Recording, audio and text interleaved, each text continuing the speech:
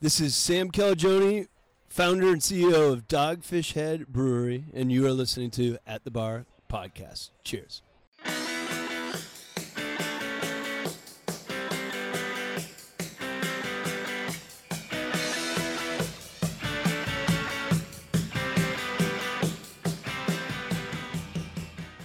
You really think that your bosses would care? No, I don't think they would care. I mean, I do curse a good bit on the show, but I don't think that they'd really give a hoot. Back in my cubicle days, I was on the news because I was impersonating Rick Scott on Twitter. And you never heard this? No. So the news wanted to unveil me as the guy behind the, because I basically hijacked his Twitter town hall meeting pretending to be him. And it nobody would have noticed if he hadn't accidentally retweeting him, somebody calling him a dumbass or something like that. So that's when the news picked up on it, and everybody was like, "Well, he didn't answer any of our questions, but that guy was entertaining." And I was just saying the most horrible shit that you It was like a character of him, you know what I mean? And so they had me on the news, and I was terrified my bosses were gonna see it the next day. And I went to the office, and nobody knew shit. It was nobody watched the news. Nobody. I was like, all right, okay. You were impersonating Rick Scott. That's so funny. And you were hopefully recording that. Oh, I got the whole thing. Wonderful. Great way to start a show. You see me quickly go over here and real fast. Oh. With that being said, welcome to another episode of At the Bar Podcast. I'm your host, Mike. Joining me today on location. Jeff. We're in a row. Jeff. We're on location here. We're in West Palm, downtown West Palm, at West Palm Brewing and Wine Vault. And this episode has been a long time in the making. Yes, it has. And now it's finally here. We have longtime listener, epic Twitter troll, and a good guy, Joel. And you're the head brewer here, correct? Yes, sir. Yeah. Thanks for being here. Thanks for having me, guys. Oh, thanks for having Welcome. us. This coffee's delicious. Thank you. That's So, is it the shit? Is this the shit kind? No. This is is the good kind? this is from Oceana Coffee Roasters. This is their Mexican roast. So we use this in most of our coffee beers right now. I love coffee beer. I like to work on different coffee beers, the different coffee roasters. We've worked with a few local roasters already. With just all different kinds of varieties, but this one we've taken a liking to the most, and we've used the most of it. It's their Mexican roast. It really imparts these great notes of chocolate that I love in the beer, and we've put it in all kinds of beers. It's actually in our golden stout that's on tap right now. Okay, cool. Interesting. So we're drinking coffee before beer, which is weird. It's like the second episode in a row we've done that. Yeah. But so we're here we've at been West getting Palm. at it a bit, so we need West a little Palm picker up. Brewing and Wine Vault, downtown. So we're gonna start off by asking you a little bit about you, kind of where you got started in terms of what you did before brewing, and what made you kind of switch to brewing beer. So before brewing, which wasn't that long ago, I was basically a cubicle jockey, just kind of a directionless, aimless cubicle drone. Kind of meandering throughout corporate America, really going nowhere, but found a love for craft beer and met a lot of local beer people. And this was back when there was really no scene down here. I mean, there were no breweries. I think we didn't even have Tequesta. At the time, they were Corner Cafe. And so anyone who had a passion for craft beer pretty much knew each other because we all kind of ran in the same circles and just, found each other online or at beer meetups and that kind of stuff. And then in 2012, Due South Brewing opened. I was technically, they like to joke I was the first employee because I volunteered to pour beer for them at the Jupiter Craft Brewers Festival 4 months before they opened in 2012. And I started there day one, just twice a month to make some extra cash behind the bar. And just tried to pick up a shift whenever I could. I would fill in for anybody that needed coverage, and twice a month turned into weekly, and then it turned into twice a week, and then less than a year later they needed help in the brew house, and I quit my miserable cubicle job and went full-time into the brewery and just started at the bottom, washing kegs, cleaning tanks, kegging, doing all the dirty work. So and that's interesting because we met you briefly, I think 2 years ago at Mariana Trench Day. Mm-hmm. Yep.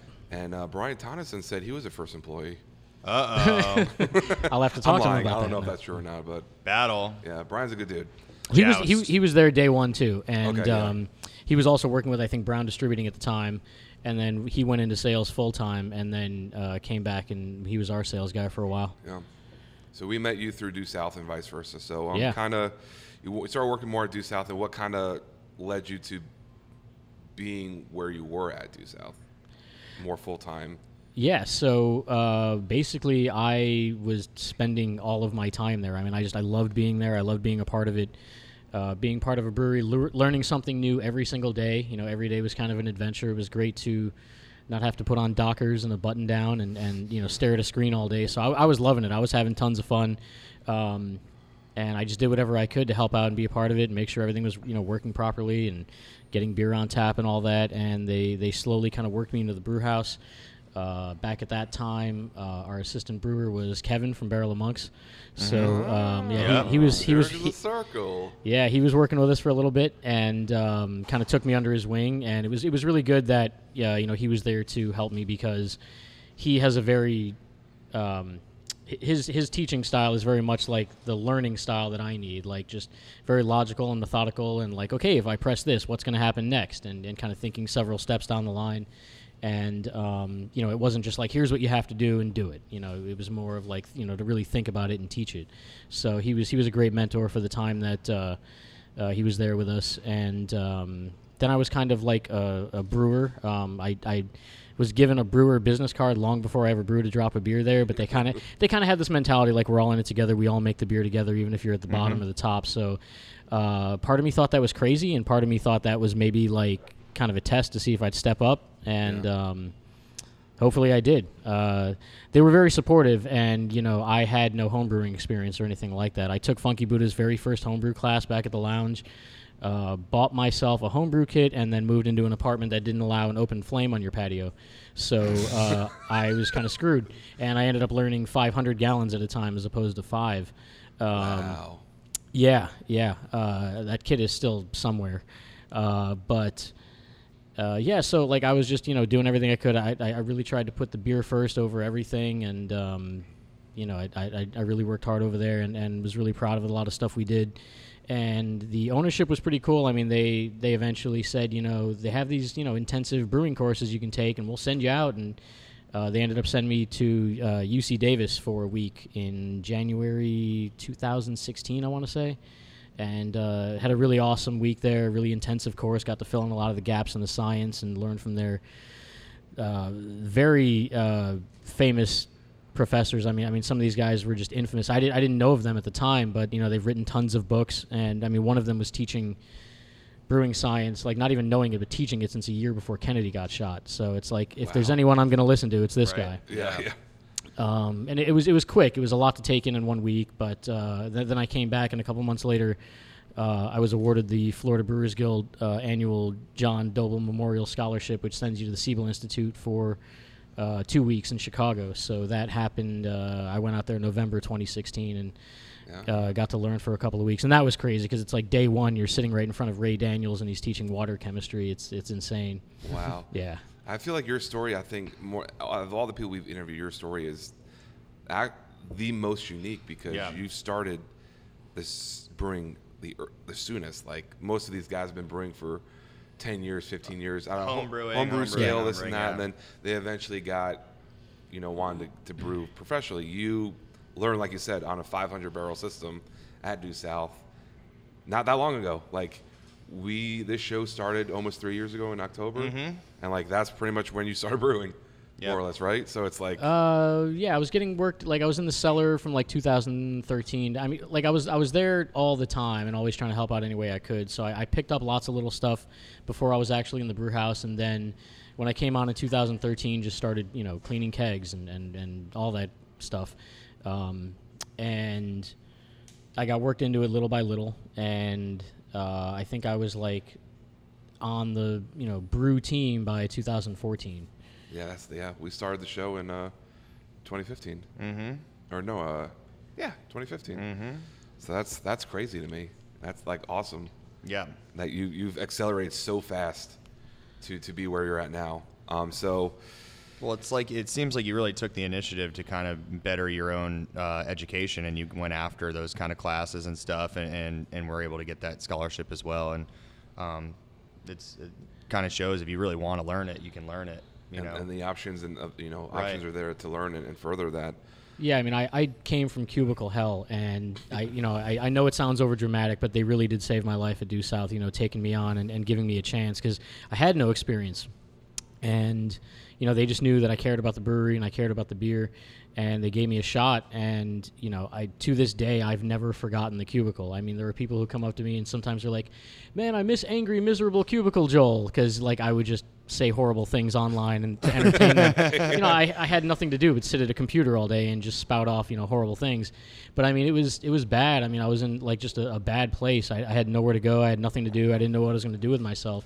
So I think about that every single day whenever I'm working, and even on my worst day, it's like, well, I know I'm not sitting under this fluorescent light with some AC repairman standing on the walls of my cubicle, where I can see up his shorts, because that happened many times. There's nobody microwaving fish. Yeah. There's nobody microwaving fish in the office. It's a totally different thing, and I'll do tours here on the weekends, and people will ask those same questions, like how did I start and all that kind of stuff, and I tell them, and I still can't believe it. I mean, I feel very lucky. That's all. Mm-hmm. It's a good story. Yeah. That you can. It's okay to not like your job, but it's not okay if you don't do anything about it. Right. Right. So- Well, now look what you get to work in. Yeah, right. It's like Yeah. you're definitely not in a cubicle staring at somebody's junk out of the bottom of their pants. No. No. So what happened? So you're at Due South, and what made you land here at West Palm Brewing and Wine Vault? So I was at Due South until about a year ago. I guess the 25th would have been my last day last year of August.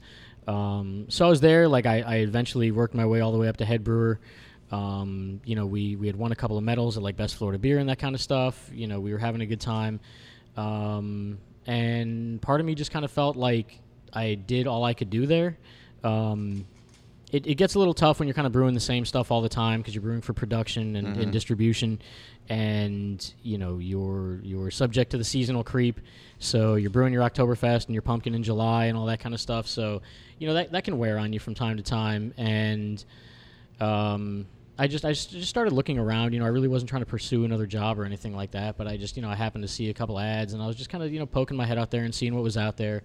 And I saw an ad for this place, and it honestly sounded a little outrageous at first. It sounded very much like someone who hadn't worked in a brewery had written it. It was just kind of eccentric, and you guys know Mike loves beer, right? So Yeah, I'd pull him aside and I'd be like, dude, look at this ad. This is crazy.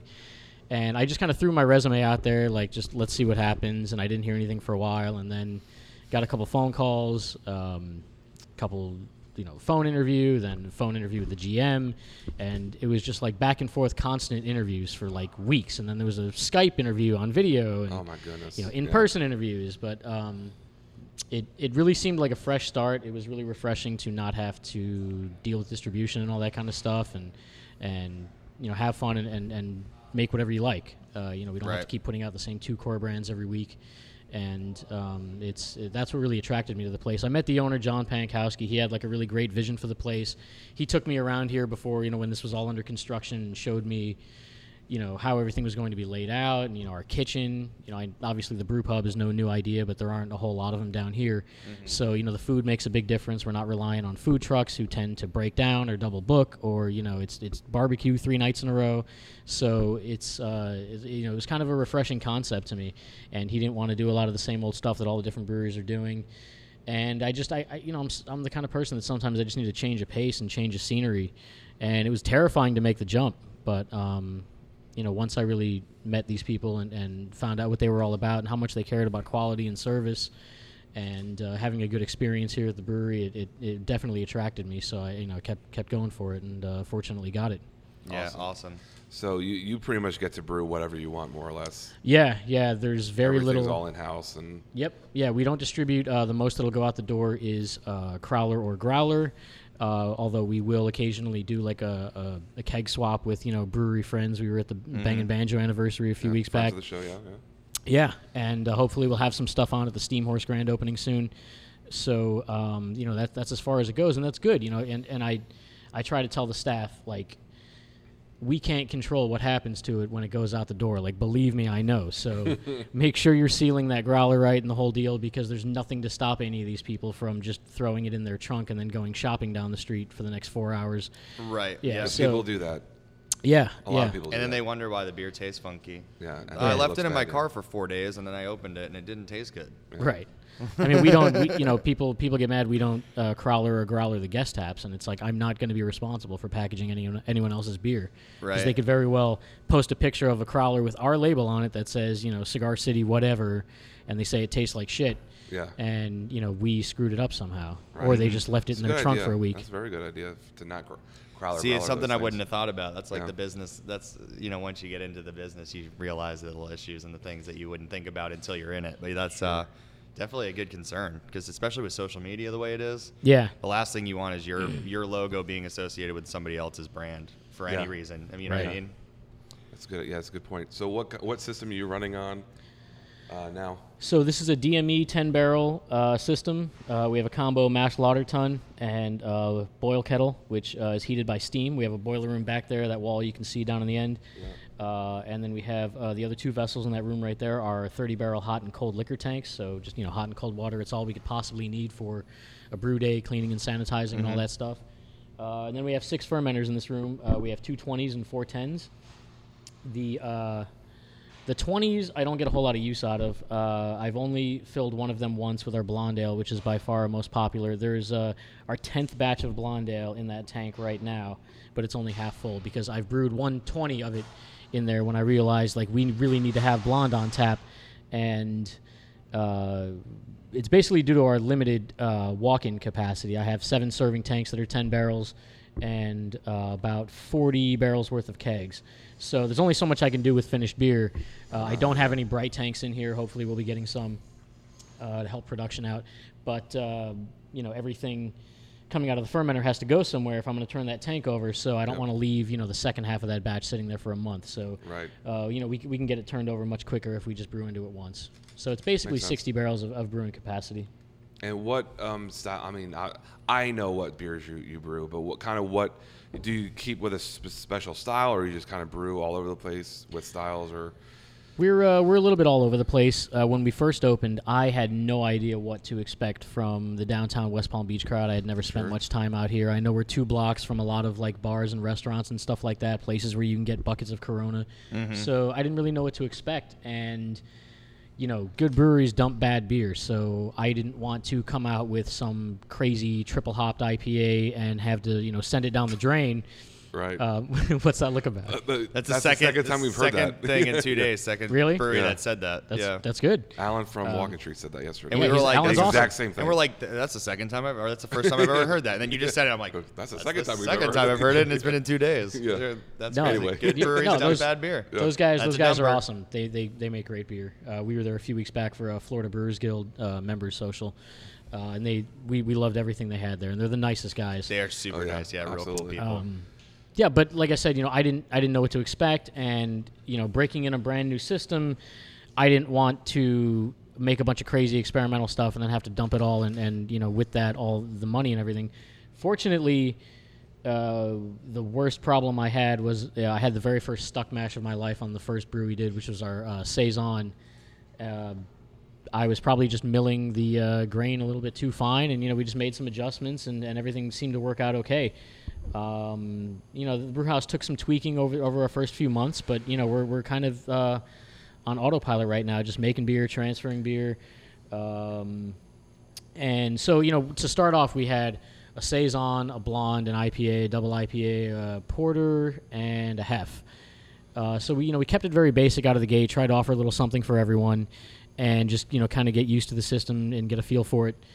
And as it turns out, people down here really like beer-flavored beer, which is It's a relief. yeah. So we've done some tinkering and all that kind of stuff. Troy right here, who was also a cellarman at Due South. I knew he looked familiar. Yeah, I knew it. Yeah.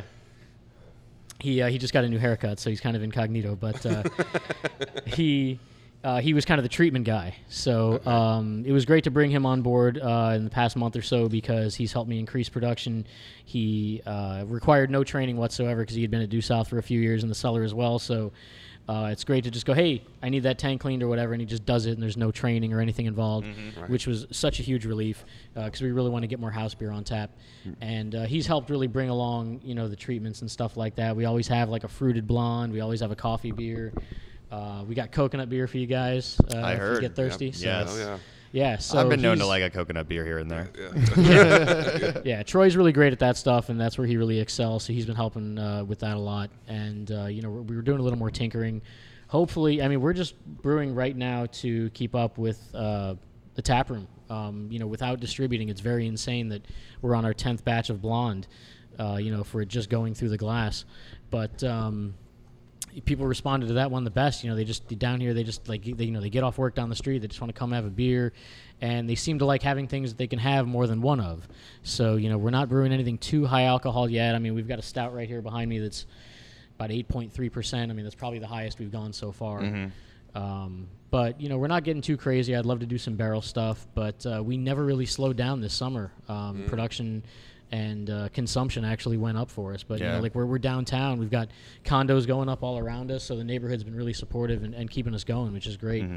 So easy to say that you guys have been busy. Yeah. Very, very strangely, like people who I know from other breweries that are in like those warehouse districts, they'll come in here and they'll be like, is it always like this? And we're like, yeah, it kind of is. And they always go, good problem to have. And like, And you're like, oh, you say that. Yeah. And it's You're like, not the one brewing 3 times a week. Right. Right. It's like, I wish I had lasers in my eyes that I could just, cut them in half. That's good. That's good. No, So, well, that's good because it's this time of year. I know. For me, by me, it's slowed down pretty significantly. But being as young as you are, it's like kind of that honeymoon phase. You get a lot of the people who are still coming in to check you out, which is keeping you busy and get in a slow time of year, which is awesome. And down here, I bet you it's not as much of a wave into the off season because you have a ton of condos, like you were saying, and a bunch of year-round people. So, no, it's awesome. It seems like it's going really well, and the place is beautiful. Thank you. yeah. So you want to get started? Oh yeah. Get some beers. Oh, All right. do I ever? Cool. And we'll be right back. Anyway. And we're back. We're back. So we have 4 beers here. We're sharing, Jeff. Yes. So don't get too crazy yet. Yeah, I wouldn't even be able to Okay. drive. So we got these nice pours here. Everything's looking good. So we're gonna start with Derek's making something funny. I'm not smiling again. Is that what you're laughing Oh, at? so things are already falling off the rails. We got no beer yet. We never So had this, rails. This first one is very special. It was the first beer I picked. Ooh. This is called the One Star Dougie. Correct? Yes. 1 Star Dougie Mosaic Dry Hop Pale Ale. So that is that's a pale ale I brewed. That I want to say that was our 7th batch of beers. So we came out with our first 6 when we opened, and then the 7th came along maybe within the next couple of days, and I had no name for it. But I knew I wanted to do this Mosaic Dry Hop Pale Ale. Brewed it. It was all good. I was getting ready to put it on tap, and we were having one of these like after shift meetings after like our first couple of nights. And on our very first night, our soft opening, there was a guy in here who was just tearing us apart, and kind of deservedly so. But he was just ripping us apart on all forms of social media, Yelp and the whole deal. 1-star review saying, well, this beer sucks, but it's better than the service. Just all that kind of stuff. And like, God. that's why you have a soft opening to like work out the kinks and all that kind of stuff. And like we ran out of wings in the first hour. The chefs accidentally locked themselves out of the prep room. The POS was acting up. So anything that could Literally go, the reason you have a soft opening, though. Like if Yeah, somebody's, yeah. why are you reviewing somebody based on their soft opening? right. Like And literally the first night, right?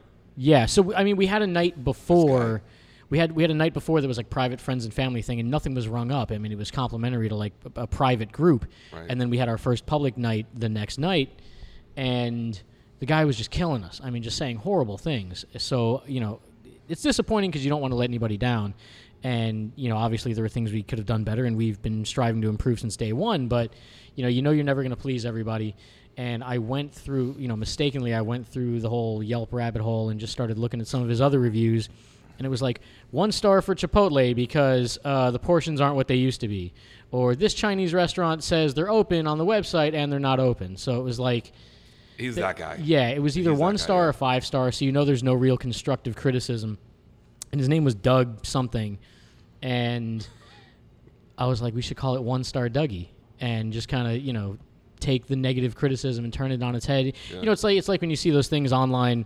It's like the sandwich board, like that chalkboard out front of a bar or a pub or something, and it says, "Come try the worst meatball sandwich you've ever Right. had," according to some guy on Yelp. That's kind of what we wanted to do with it. And I threw the name out there at this meeting one night, and everybody just started howling, laughing. They're like, "No, you got to do that. You got to do that." I'm like, "All right, well, that's Done. what it is." Then deal. Now has he I mean, come he- back in? I doubt it. He said in the interview, or sorry, the review, it said first time, last time.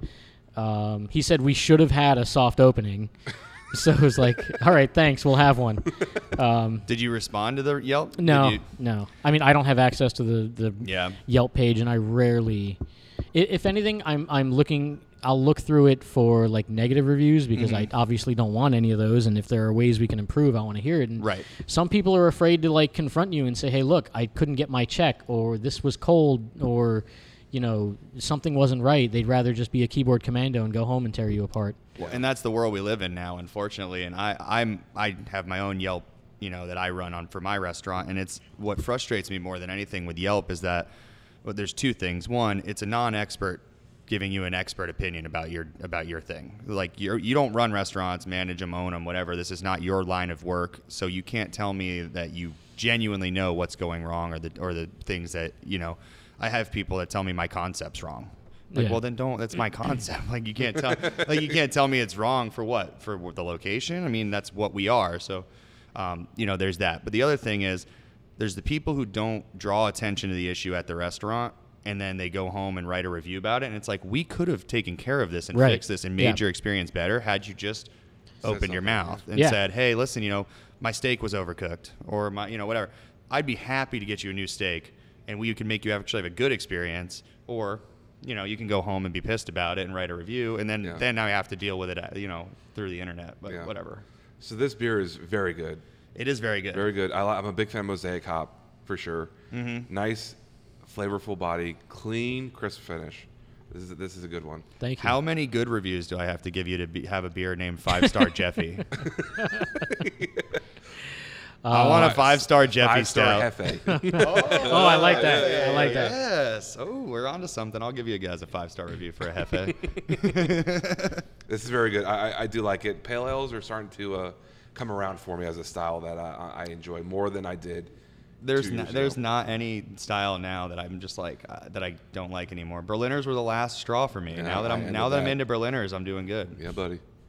Gotta get that pineapple upside down. Pineapple upside down. Upside down. So the next one is the coconut. Yeah, toasted coconut toasted cream ale. Coconut cream ale. Mm-hmm. So this is a version of our Rescue Dog Cream Ale, and it has lactose in the buddy. base. And we took the base beer and steeped it in some locally sourced sweet coconut flakes that we toasted in our wood-fired oven in the kitchen. That's stupid good. That is really good. Thank That's you. not what I would have expected in a cream ale. That's awesome. Thanks. It's sweet, but not like melt The my finish teeth is sweet. the finish is awesome. Yes. Take a breath afterwards and just to get that like coconut, just like toasted coconut sitting on your tongue. Yeah. And that lactose is like definitely just kind of smooths it out a little Oh, bit, yeah. like almost not vanilla-y, but a little sweetness. Thank you. That's really really That's good. Stupid good. That's On awesome. a side Thanks. note, I keep accidentally smelling my microphone, thinking I'm smelling a beer. Well, now we're all smelling them now. What does it smell like? I pick the beer up to my nose and then I like go to talk and I'm like, wait, that's the mic. Wait. That's really good. Yes. That's really good. I like that a lot. Yeah. Okay. You're not getting it back. Okay, that's fine. So this next one, we're rapid firing here for some reason because I want to get to everything. Is you mentioned it earlier, the Blonde. This Yes. is your bestseller. Yeah, for sure. That was one of the first 6 beers that we put out, and I just made it to have the light option because people always come in and they're like, "What's the lightest thing you got?" So, That's a good blonde. thanks. It's about 4.9%. Real easy drinking. I just tried to make something light and refreshing, and beer flavored beer as they call it. And people just really responded to it. Like I said, over there in Tank 1, that's our 10th batch in just over 7 months, and we don't distribute or anything. So to go through it the way we do in the glass is crazy. I mean, I have to brew it every 2 weeks. I mean, 2 weeks after we opened, I looked at that serving tank, and there's a little sight glass on the side of it, and I was like, oh, shit, it's half gone. I have to brew it again now. Yeah. Like, I hadn't planned to rebrew anything because we really didn't talk about core brands or any sort of, mainstays. We were talking about having fun with it and keeping it, refreshed all the time. But I said, if it's going like that and people are responding that well to it, then we're just going to keep making it. So basically, our meter-made IPA and our blonde are almost always in a fermenter. So I basically have 4 fermenters to play with instead of 6. Yeah. Well, we just talked about it yesterday. The blonde ale and the Kolsch is becoming like new core brands for breweries a lot more often now. Yeah. You see them more so than the pale lagers, and now we're here again, and Another the blonde, blonde. another blonde, and I think it's amazing. I think it's way better. We've talked about Kolsch's before, how they just have a little bit more ability to be tweaked and played with, and a little bit more interesting than a pale lager with kind of similar body. So I've said that I can't believe that's not a bigger style. But the blonde really is stepping up, and I almost think that's a better core style. Agreed. Yeah. You can do more with it. It has just a slightly bigger body and a little bit more fun kind of notes to it. But it's also very light and very approachable. That style, to me, could easily be like the core line for almost anybody.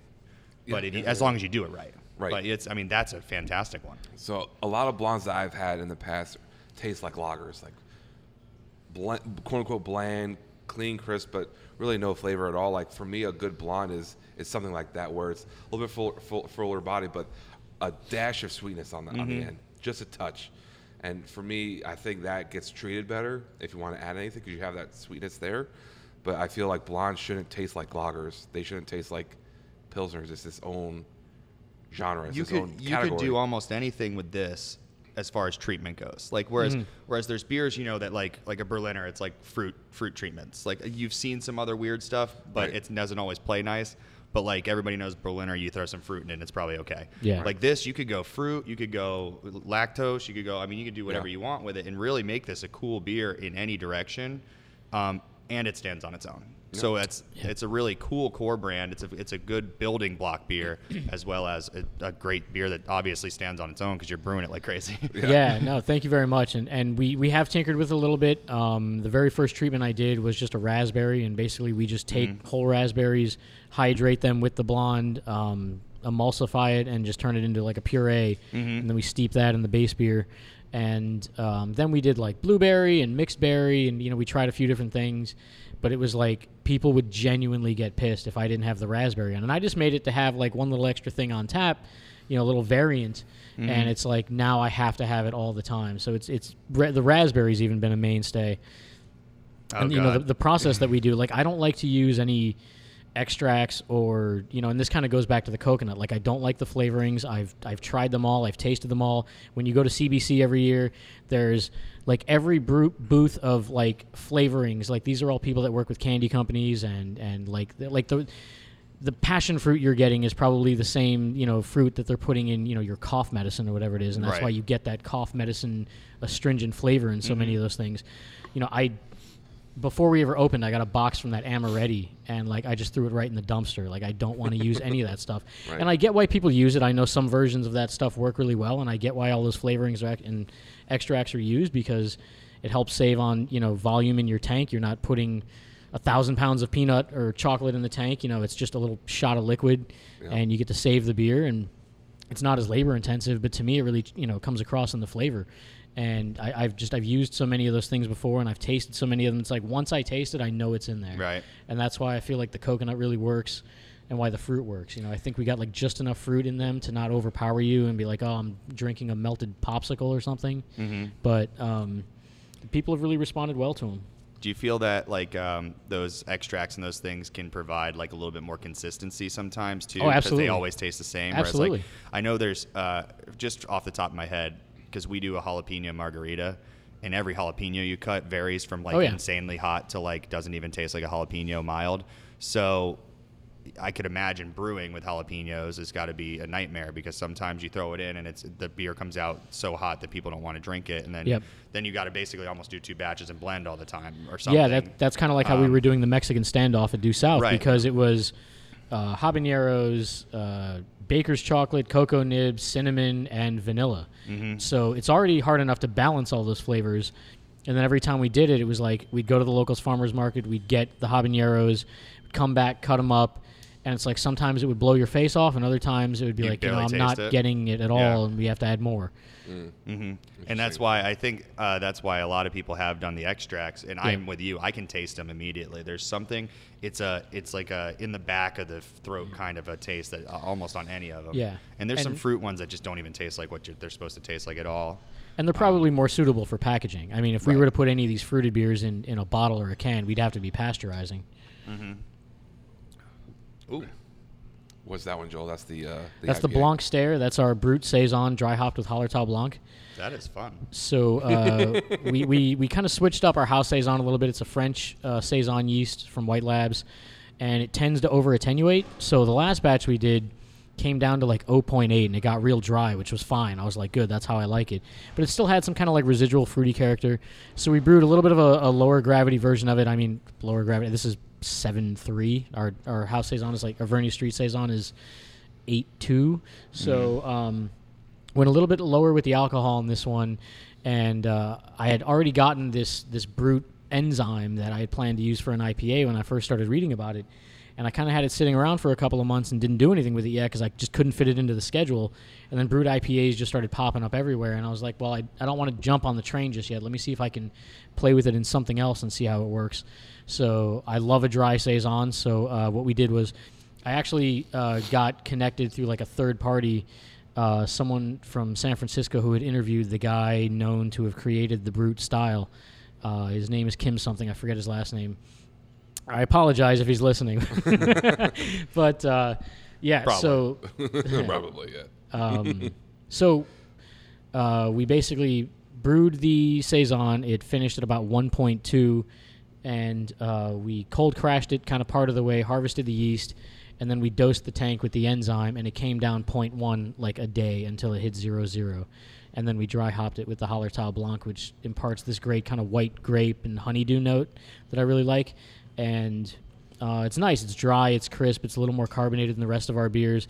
This is like kind of going back to what we were saying about growlers and crawlers. I took a crawler of it with me to Orlando this weekend, and I was like, oh, I don't want this anywhere but draft. Like it disappointed me, and I filled it personally, and I was like, Yeah.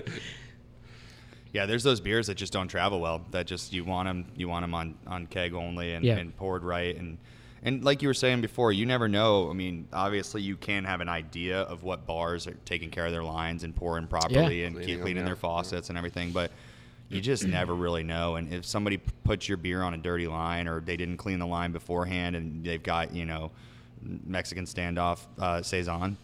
Yeah. I mean, you get something like a big, and you see it all the time. People change a beer and you see the draft rotation. You're like, how'd you go from like that red IPA to a lager or something? It's like, that's going to blend in that line. Yeah. But you see it all the time, and you can't really, once it leaves your door, you have no say over how it's going to be poured anymore. So, yeah, I remember a story from years ago at not a World of Beer, something similar, but I won't name breweries or anything, but you'll figure out who I'm talking about. They were putting on they were having like a tap takeover, and they were putting on their oatmeal raisin cookie on the root beer line, and it was like, That root beer is never coming out of that line. Root beer is the root beer yeah. line now. Yeah. That's the worst thing you could ever put on. In fact, you should put a soda line in your cooler Right. for that, because if you put it on a regular beer line, it's torched. That'll never not be root beer again. Yeah, and I love going to some of the. Well, I don't love going to the chains, but I like some of the ale houses. Like you go get a steak and stuff. Like I'll take my kids to Duffy's. Kids eat free on Wednesdays and all that kind of shit. But but I'll be like, oh yeah, that I know those guys who make that beer. I'll have that, and then it's a diacetyl bomb or it's completely skunked, and I'm like, I can't even finish it, and it's made like 10 miles away. Mm-hmm. But who knows what happened to it from the time it left their dock to it got on tap. Right. And so like I didn't even finish this one pint of a beer I dearly love, made by a good friend, and I just let it sit there, and I'm like, I can't believe this is happening. And I texted them, I'm like, you guys have never done this before. I know this is not you. Like someone has to come clean these lines. So then I opted for a bottle of another local brewery's beer, and it was like 5 months old. And so like nobody's rotating product, nobody's cleaning lines. I've been to accounts, when I was with a distributing brewery, and just seen the absolute hellish nightmares of even like nice restaurants and they're disgusting walk-ins. I mean, I won't name the restaurant, but like you wouldn't think that this one place owned by a very prominent athlete would have like just the most beautiful draft system you've ever seen, absolutely covered in mold, like green shit. Yeah. And I've talked about it on the show before, when you start to get the opportunity cost of so many taps, and it's such a good marketing ploy to have 100 taps or 150 taps or whatever it is. None of those lines are clean. None of those beers are fresh. When you tap a beer, how long has it got in the keg before it starts to flatten out and get shitty? Well, if you're competing with 149 other taps, that beer, it's going to be a month before that keg's you know what I mean? So at least, yeah. And I when I wasn't a craft beer person, would go to these places and I'd love all this big selection and oh my God, it's awesome. And I couldn't taste the off flavors back then.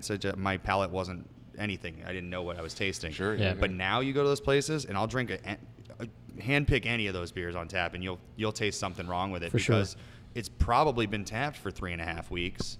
It probably went on a line that wasn't cleaned properly between the last beer and this beer. And just imagine the feat of having to clean 150 lines. You think they're doing that every month? You think they're doing that every 2 weeks? I mean, the cost of chemicals. When are they doing it? Yeah. You know? So That's crazy. It's insane to think that. But every time I see those places with, I say any more than 60 taps, there's no way that you have enough business to have your taps not compete with each other. And then you're having bad beer or just old beer. Right. Yeah, and for us, that was the big thing that really drew me here, was that for the most part, if you want our beer, you have to get it here. I know. Thanks. If you want our beer, you got to get it fresh here, and we can control it. If it goes bad, we'll take it off. Fortunately, we've never had that problem. Nothing here. Like the thing that stayed on tap the longest was our Irish Red Ale. That no seasonal creep. Like we tapped it on St. Patrick's Day. It was on tap for like 3 months on the dot, which is the longest I would give it, and then it was gone. So fortunately, we're busy enough to where nothing is getting old, and we can control it if it does go bad. So this last one's is a saison, right? It is. Saison here, yeah. Yeah. Because we haven't talked about this yet. We didn't talk about this. We haven't talked about it. I like this saison because it's refreshing. Mm-hmm. Most saisons to me are very dry and like grainy and peppery, and I don't like that saison. This one's good. It's a like little bit drier, but the finish is refreshing. I thought for the dry and the crispness, I still get that mouth-watering after the kind of finish where my mouth still craves more, but it's not like the super dry wines where you're left with that dry mouth and you want to crave more, but this is like, it's a good balance because you kind of get, like you said, the melon and the sweetness, the fruitness, but then it also has that crisp finish. So it's somewhere between really dry and a little bit not so dry, and I like that. Cool. It kind of like walks the line. Thank you. Yeah, everything so far is great. Now, do you plan on doing any cotton candy IPAs or pastry stouts? What was the one? What was the food court tweet? Was that you? The food court probably popsicle stick or something? I don't know. No, the cotton candy and the mashed tun or whatever. I mean, I joke about that stuff all the time, but I know that those beers do have their place and they do have their audience, and I don't begrudge anyone for making them. Sometimes I see it's like the Instagramification of beer, because it's not enough to just make a beer anymore. It's like, look at all this stupid shit we just put in this beer today. I saw somebody doing the most labor-intensive dosing of fucking cookies that I had ever, just bag after bag of cookies, and this is like the cheapest flour Nabisco could find, corn syrup, this is just garbage ingredients that have been pressed into a thing that you eat. A cookie. Right. Yeah. And now you're I don't consider myself any sort of artist or master brewer or anything like that, but I think there's more fun in trying to, obviously I don't think I could mimic coconut with malts or hops. Right. You get little notes of things and certain stuff, but I mean I'm going to use coconut in that beer. But if you want a beer to taste like a cookie, I'm sure you could find some combination of dark malts that will taste like chocolate or dark chocolate or what, I think there's more fun in the experimentation than just dosing it with a bunch of shit and saying, this is what it tastes like because that's what we put in it, as opposed to, there's just all of these things are just mass-produced crap. I don't get it. But like people go after it, and there's definitely an audience for it. And you know, with Troy here, we're definitely going to experiment with some stuff. For me, it doesn't appeal to me. I mean, in the same way that like the extracts and the flavorings aren't for me, like I also don't want to just take a box of Famous Amos and throw it in the kettle or something. Right. Yeah, it's one of those weird things. It's kind of like that, like the craft cocktail thing, where at craft cocktail bars they have this big like, I don't like vodka. Nobody has vodka because they say the point of vodka is to mask the flavor of alcohol, whereas in a craft cocktail you want the flavors of the alcohol to speak. Yep. So it's kind of the same thing with what you're saying is if you're brewing a beer and you're trying to brew a beer that tastes good, the point of it shouldn't be to brew a beer that you don't taste and then add cookies to it. Right. It should be the flavor of the beer should speak to the ingredients you put into it. So, you know, at that point when you're throwing in a bunch of Chips Ahoy, you're like, oh man, I hope the flavor of this beer doesn't actually mask the taste of the cookies. It's like, no, you should have your beer on display, and then the cookies should kind of just add to that flavor of the beer. So, yeah, I don't know. I've seen that where I'm like, are you brewing the beer for the flavor, or are you brewing the beer because you like the beer and then you're adding a flavor to it? Right. You know what I mean? I hear glitter's a good flavor additive. Glitter? We've got some. Yeah. Oh God. I remember that. I'm like, coconut's a good flavor additive. Yeah, coconut. Because this is freaking yeah. killer. And I told you you're not getting it back. It's mine now. That's fine. I got the glitter strictly to piss off the snobs.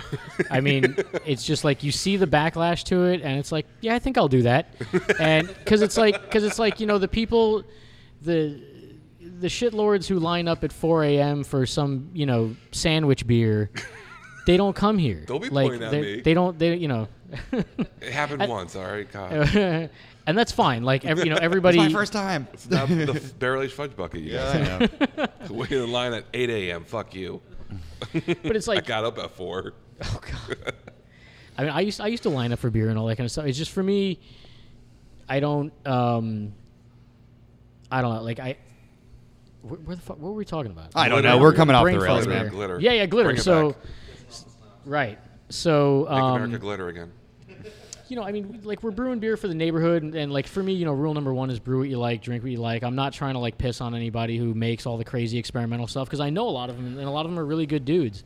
And like those, you know, those shitlords, as I mentioned, like will give those guys hell online, and I end up like defending them because it's like you're just some keyboard commando. Like you don't know how to brew. So you know, and like the glitter. When I saw like how much it was enraging, just the dorks, I was like, yeah, we're gonna do this, and I bought that with the same order that I got that that enzyme from BSG for the Brute beer. So we were kind of sitting on the glitter for and I mean it's literally like an instant dose. It's a very fine powder. It's not like that craft store glitter that gets everywhere. Like Right. it's not those tiny squares. Like this is powder, and the tiniest little dose of it, you put it in a glass, and it's like shimmering. And it's ridiculous. It doesn't taste like anything. It doesn't. It's the best ingredient ever. Right. Like there's literally no mouthfeel, no flavor, no aroma, no nothing, but it shines, and people like that. And honestly, it looks pretty badass in a dark beer because like it takes because it's like a silver glitter, and it takes like the dark malt and like turns it gold. Like there's this gold shimmer. So there's more glitters coming out, is what you're saying. Right? I got a whole canister. I got to do something with it. Glitter everywhere. Next glitter be that coffee porter with a little bit of glitter. Added fun. It's amazing to me the people that like. I know you can have an opinion and stuff, but like, I never understood the like. These people are freaking. They suck. Blah blah blah because they're putting glitter in their beer and this and that. It's like, then don't drink it. Yeah. Just don't order. Go it. somewhere That's- else. Like you don't like what they're doing, then just don't go there. Yeah, like right now, somebody is listening in their car, you know, to this recording. They and they're probably like, hate us. They're like, he just said no to like s'mores beers, and now he's defending glitter. Like, yeah. Well, you know, That's me. Yeah. The listeners Nice to of meet the you. listeners of the show who get offended by the things we say, it's like you know, obviously we appreciate your viewership, we like you, but if you don't like us, then what are you tuning in for? Like, if you're voluntarily going out of your way to go to places you don't like just so that you can be upset, there's something wrong with you, not us. Oh, everyone's looking to get upset. They're looking to get offended by things. It's like, I didn't make you come in here. Like, no offense meant to you, man, but you can just walk by. Yeah, and that's what's funny. Like we did where I work, we did a Gatorade treatment to our Berliner, right? And someone on Untapped, which is probably another hellhole. Yeah. Said if I wanted Gatorade, I would have went to 7-Eleven and gave it like a fucking half out of 5. Right. And when you look at the size of the container when you check it in, this person got a crowler of it. Right. It's like, why the fuck would you order that? Like, it clearly says on the tap list, or lemon lime Gatorade, Berliner with fresh limes, lemons, whatever. Why would you get a crowler of it?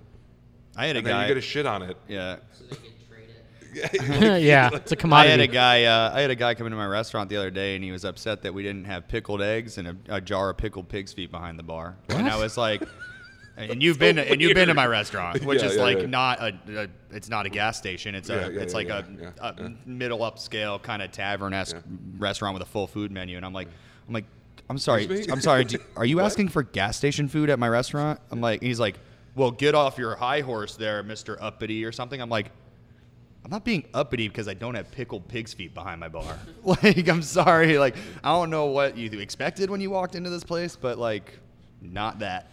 Like, It's like in Clerks when the guy walks into the convenience store and he's like, "Do you have hubcaps for a '72 Chevy or something like that?"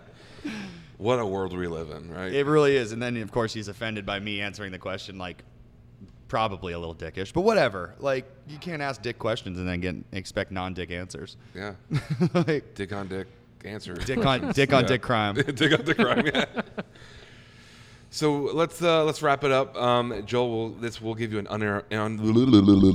uninterrupted moment to plug anything you want to plug, any information you want to share, anything like that moving forward. Events, anything. Yeah, thanks. Word, letter, beer. Yeah, and thank you guys for being here. Feel free to have some more beers after we wrap this up. Oh, that's happening.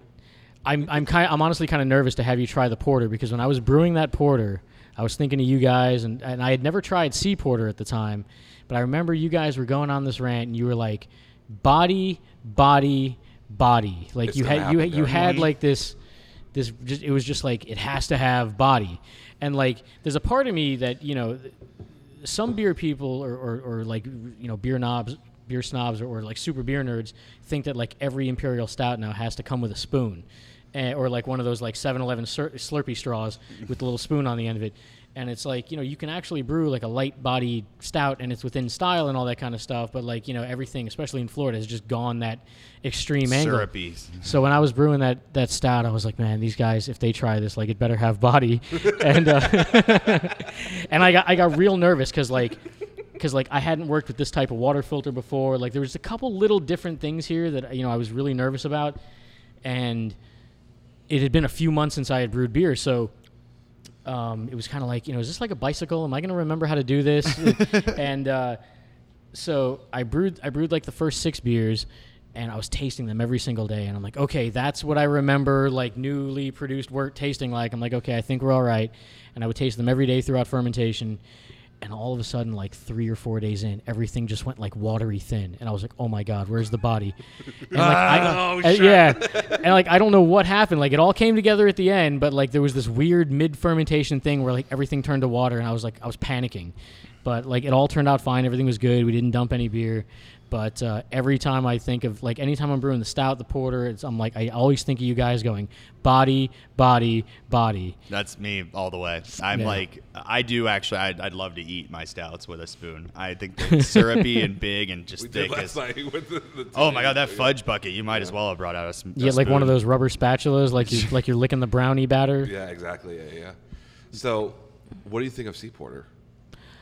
I've only had it once, and it was like on draft somewhere. Like I feel bad. I know that I've met one of those guys. I haven't been down there. I never get to any breweries. Like some breweries are having like their 3rd, 4th anniversaries, and I'm like, I've never been. Yeah, I feel terrible. But I tried it once. I liked it. They won gold at GABF, right? That's awesome. Yeah, that's awesome. I think that many times I've had it, the only time I was really absolutely blown away by it was on tap at their own place. And then every other time I've tried it, I've always just been kind of not let down. It's still a fantastic beer, but I've just been kind of like, oh, I remember it being not better. as good as that one time oh, you had back it, in the yeah. day, back at the tap room, Yeah, it was yeah. so much better. But I it love is that it beer. is a good beer. Love that beer. I know you do. Love it. You like cream your panties anytime anybody says it. That's right. Every time. That's why they call it Sea Porter. Oh. I don't know if that's true or not, but Sure it is. yeah. Hopefully that's not an ingredient. Yeah. And glitter. So anything you wanna Yeah, I'm gonna do the G Porter just for you. the The G glitter. Porter? Yeah. Yeah, buddy. I'm in. I'm in. I'll drop down for that. So anything you want to plug? Yeah, thanks for having me. West Palm Brewery and Wine Vault down here in downtown West Palm Beach. We are about 2 blocks from the Brightline station, so you can take the train straight shot from Miami or Fort Lauderdale. We're not too far from Tri-Rail. We've got an awesome pizza kitchen, and we're doing all kinds of cool stuff in the wood-fired oven, like wings and small plates. We also have our private label wine that is from our owners, grapes in Napa and beyond. Some really good stuff in the Wine Vault. So, we try to provide like good stuff all around. It's not just about the beer. We are a brewery first, but we've got the good food, we've got the good wine. It's a cool place to hang out. We've got the patio outside if you want to come sit outside. And the city has given us like the 4 parking spots outside, so we turn that into the patio, and they're also giving us some money to actually expand outside and have like covered patio and the whole deal. So Oh wow. Very cool. we're trying to expand the best way we can here, and it's a cool place to hang out. We're open every day at 4 except weekends at noon, doing the tour Saturdays and Sundays. You'll either see me or Troy doing the tour, usually me. That's about it. Thanks so much.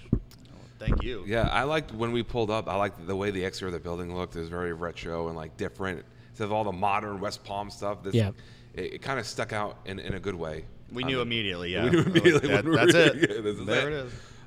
It's a cool spot. It's a nice, great tap room, and the decorations on the wall and everything's very clean and clean looking and clean. The kitchen's on display. I like Kitchen's on that. The display, wood yeah. fire. Yeah, and that's the my wood favorite over seat there. in the It's- house. That's really cool. The way that's open and you can see the wood fire oven going and all the wood overstacked up in the back corner there. It's Yep. just a very cool, like, functioning decoration. Like, Yeah. I like how the wine's separate from. It has its own little area there. Everything's like super like spacious and organized, and the branding's really good. And Thank you. yeah, man, I'm excited. and you're walking distance from that big parking garage too at City Place too. So that's Yeah, I mean, we've that's got this nice. one You've right got- across the right, street. I you've mean, that's got the whole. parking all over the place. So Yeah. it's not.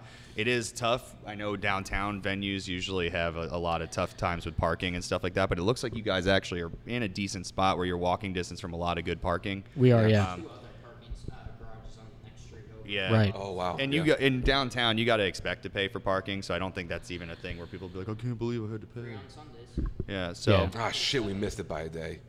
Oh, you could have parked in our lot right here. We have our lot. I He told you. said it, and I said, "There's a towaway zone sign there. It looks like a bank."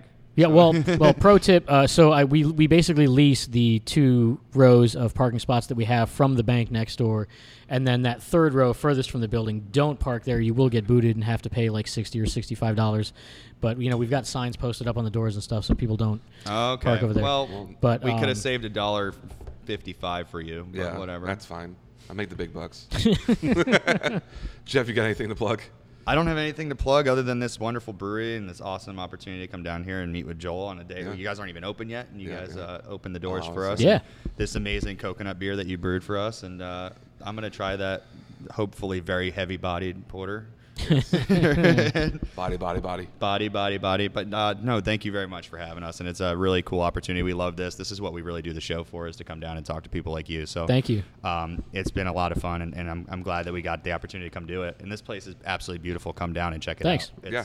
awesome. Yeah, same thing. I just want to thank you guys for opening and allowing us to record here. And I know, Joel, we've been talking back and forth for a while about coming down and doing an episode, and we finally did it. So I'm glad we were able to do that. And obviously the beers are great. The atmosphere is great. You guys are all great. So Thank you. nothing bad to say. Definitely a 5-star rating on all the platforms. I'm gonna give 5-star ratings till I get a 5-star Hefe. Yeah. I also want a G Porter.